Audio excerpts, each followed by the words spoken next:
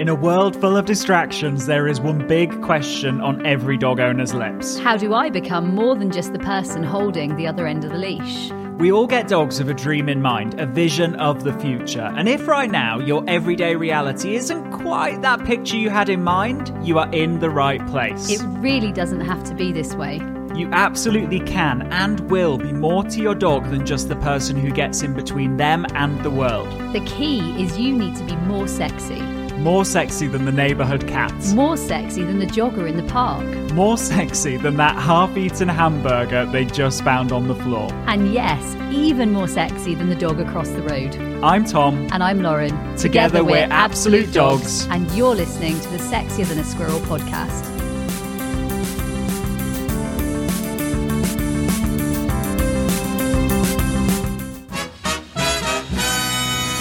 Hello and welcome to this episode of the Sexier Than a Squirrel podcast, the podcast that teaches you how to be the very best owner your dog could ever wish for. And today we're talking tricks. We're talking tricks because I know my dad. I mean, my dad he's a funny man of many opinions and words. And sometimes he says things like, "Oh, that's just a trick. Why are you teaching them tricks? Like, don't make them party trick animals. Don't," especially Mango, because Mango's dad's baby. He's like, "Don't make her be a trick dog." And so he can see it like we're just teaching like a trick for the sake of it or showing off, or actually the fact that a lot of people who do teach tricks, they do use them to sort of show something at the end of it. Now, we have a slightly different opinion on tricks because we do use them, right? We do teach tricks. In fact, tricks form part of the games, and we're always kind of developing new tricks and learning new tricks. And I guess what we should first of all clarify is, well, what is a trick? Well, a trick might be a left spin, a right spin. A trick might be a jump into my arms. It might be middle and walk on the move, right? Like that can certainly be a trick. Leg weaves. Leg weaves. Tom's got tricks. Woo!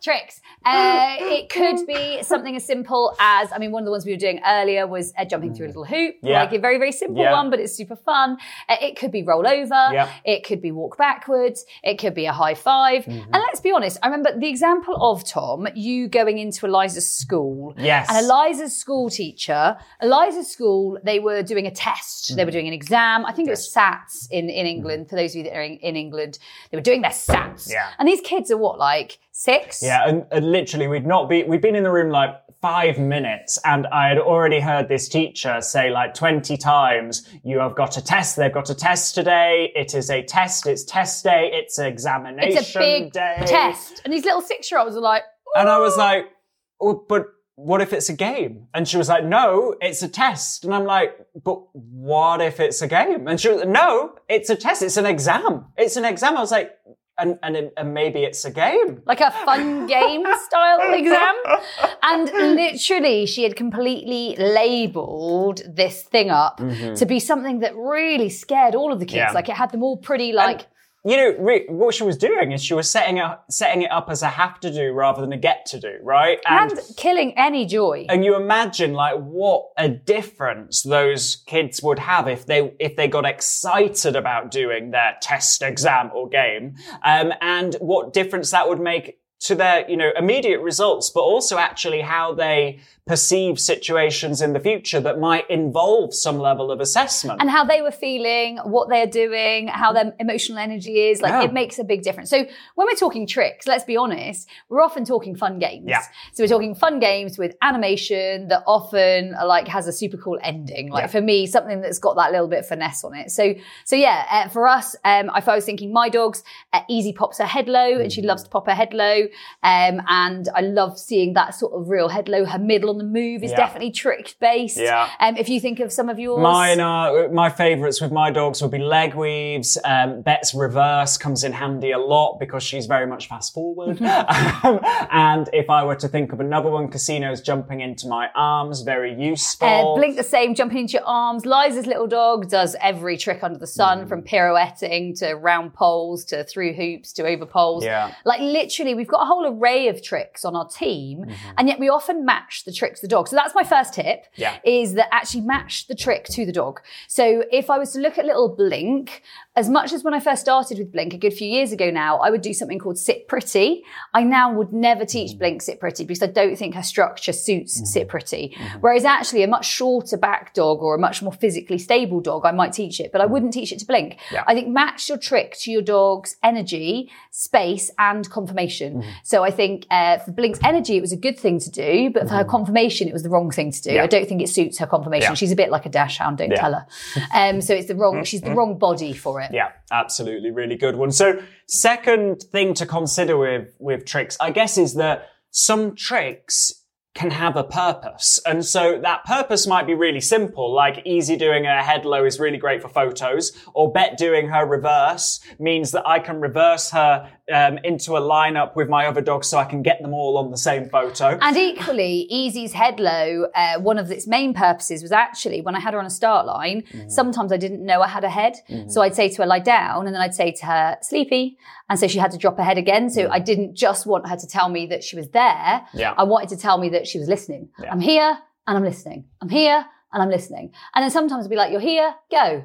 So I wouldn't always, I'd kind of use it as a bit of a layer, a sort of another game to add on and tag on to the first game that I had. Not a test, I just have to say. And then there might be, other situations like with Casino. I reckon her charge up to me and jump into my arms is more reliable than her recall because it's this experience. She loves it. We've put so much energy into growing that. And so I know I can always get her back by getting her to jump into my arms. So when she is literally gone into little sheepdog world, because she's a proper little sheepdog girl, then actually Tom's still able to get her cognitive and thinking and with him. And that's a joy to behold. I really do love that. So next tip, tricks based. I would say utilize all of your food when you are starting to teach a trick and keep doing that trick. Don't sort of start it and then leave it alone. Most of my tricks are, for me, they take a little bit more like rep and rehearsal. So if I'm teaching something, for example, I've been working with Rollover with a dog actually,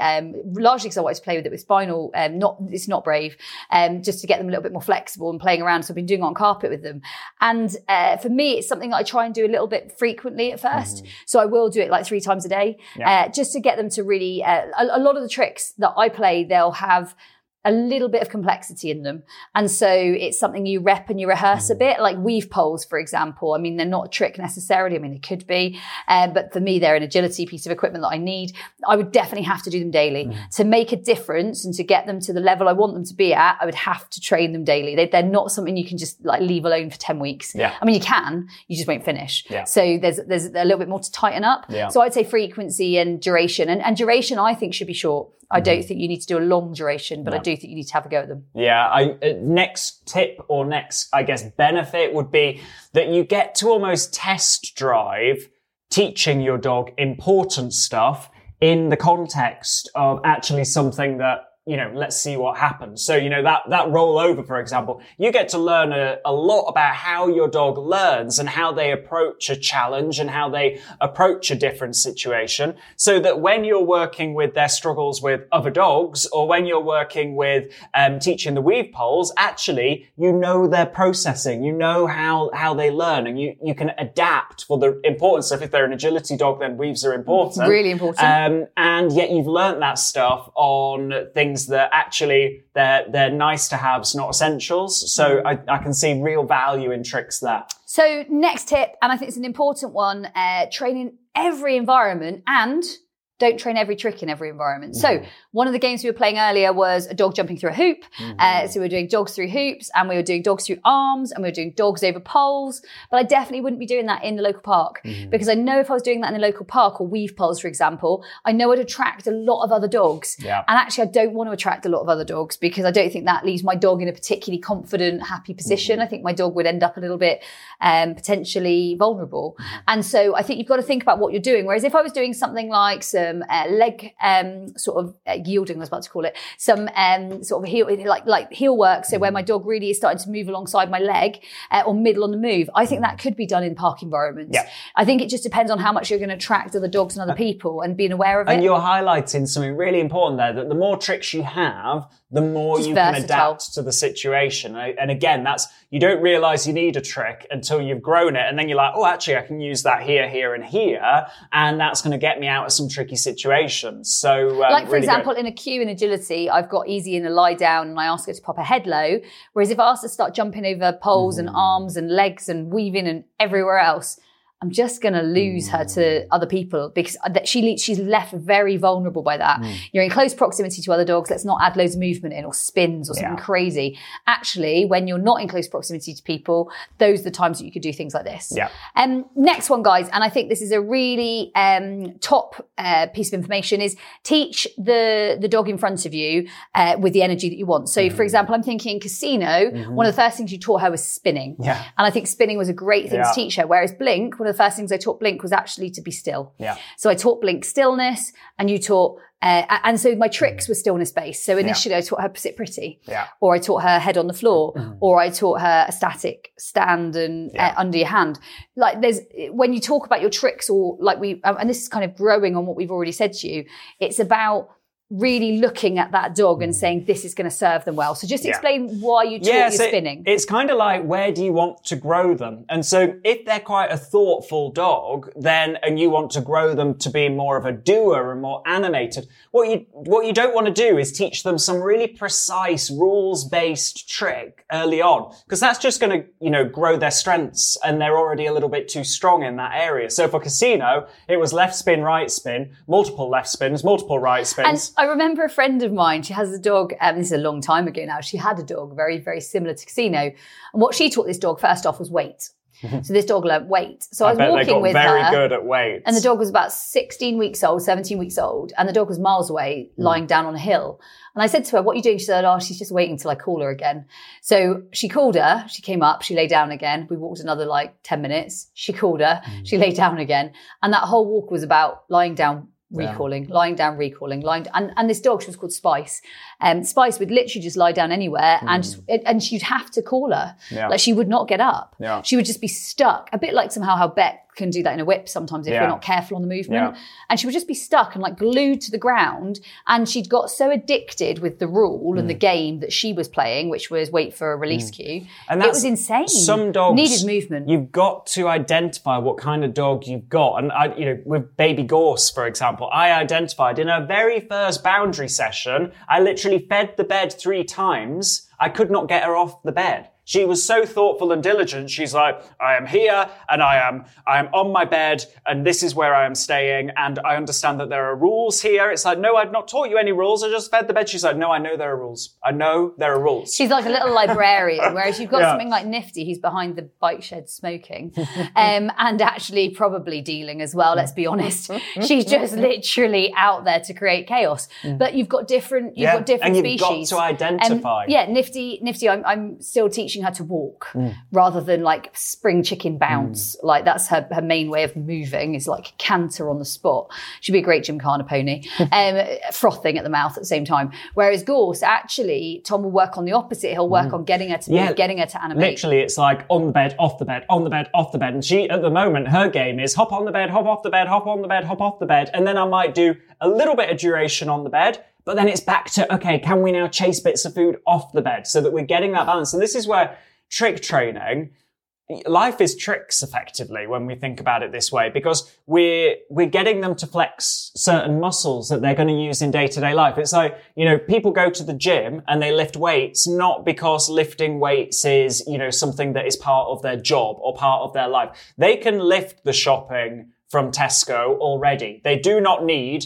to lift any more bags, right? Instead, what it's about is actually flexing certain muscles and growing certain muscles, and tricks are effectively that for our dogs, growing certain skills. And I think the biggest thing to take away, guys, is the tricks are fun. They make you laugh. They are enjoyable to see. You'll use them forever. Your dog will enjoy the learning process. You will enjoy the teaching process.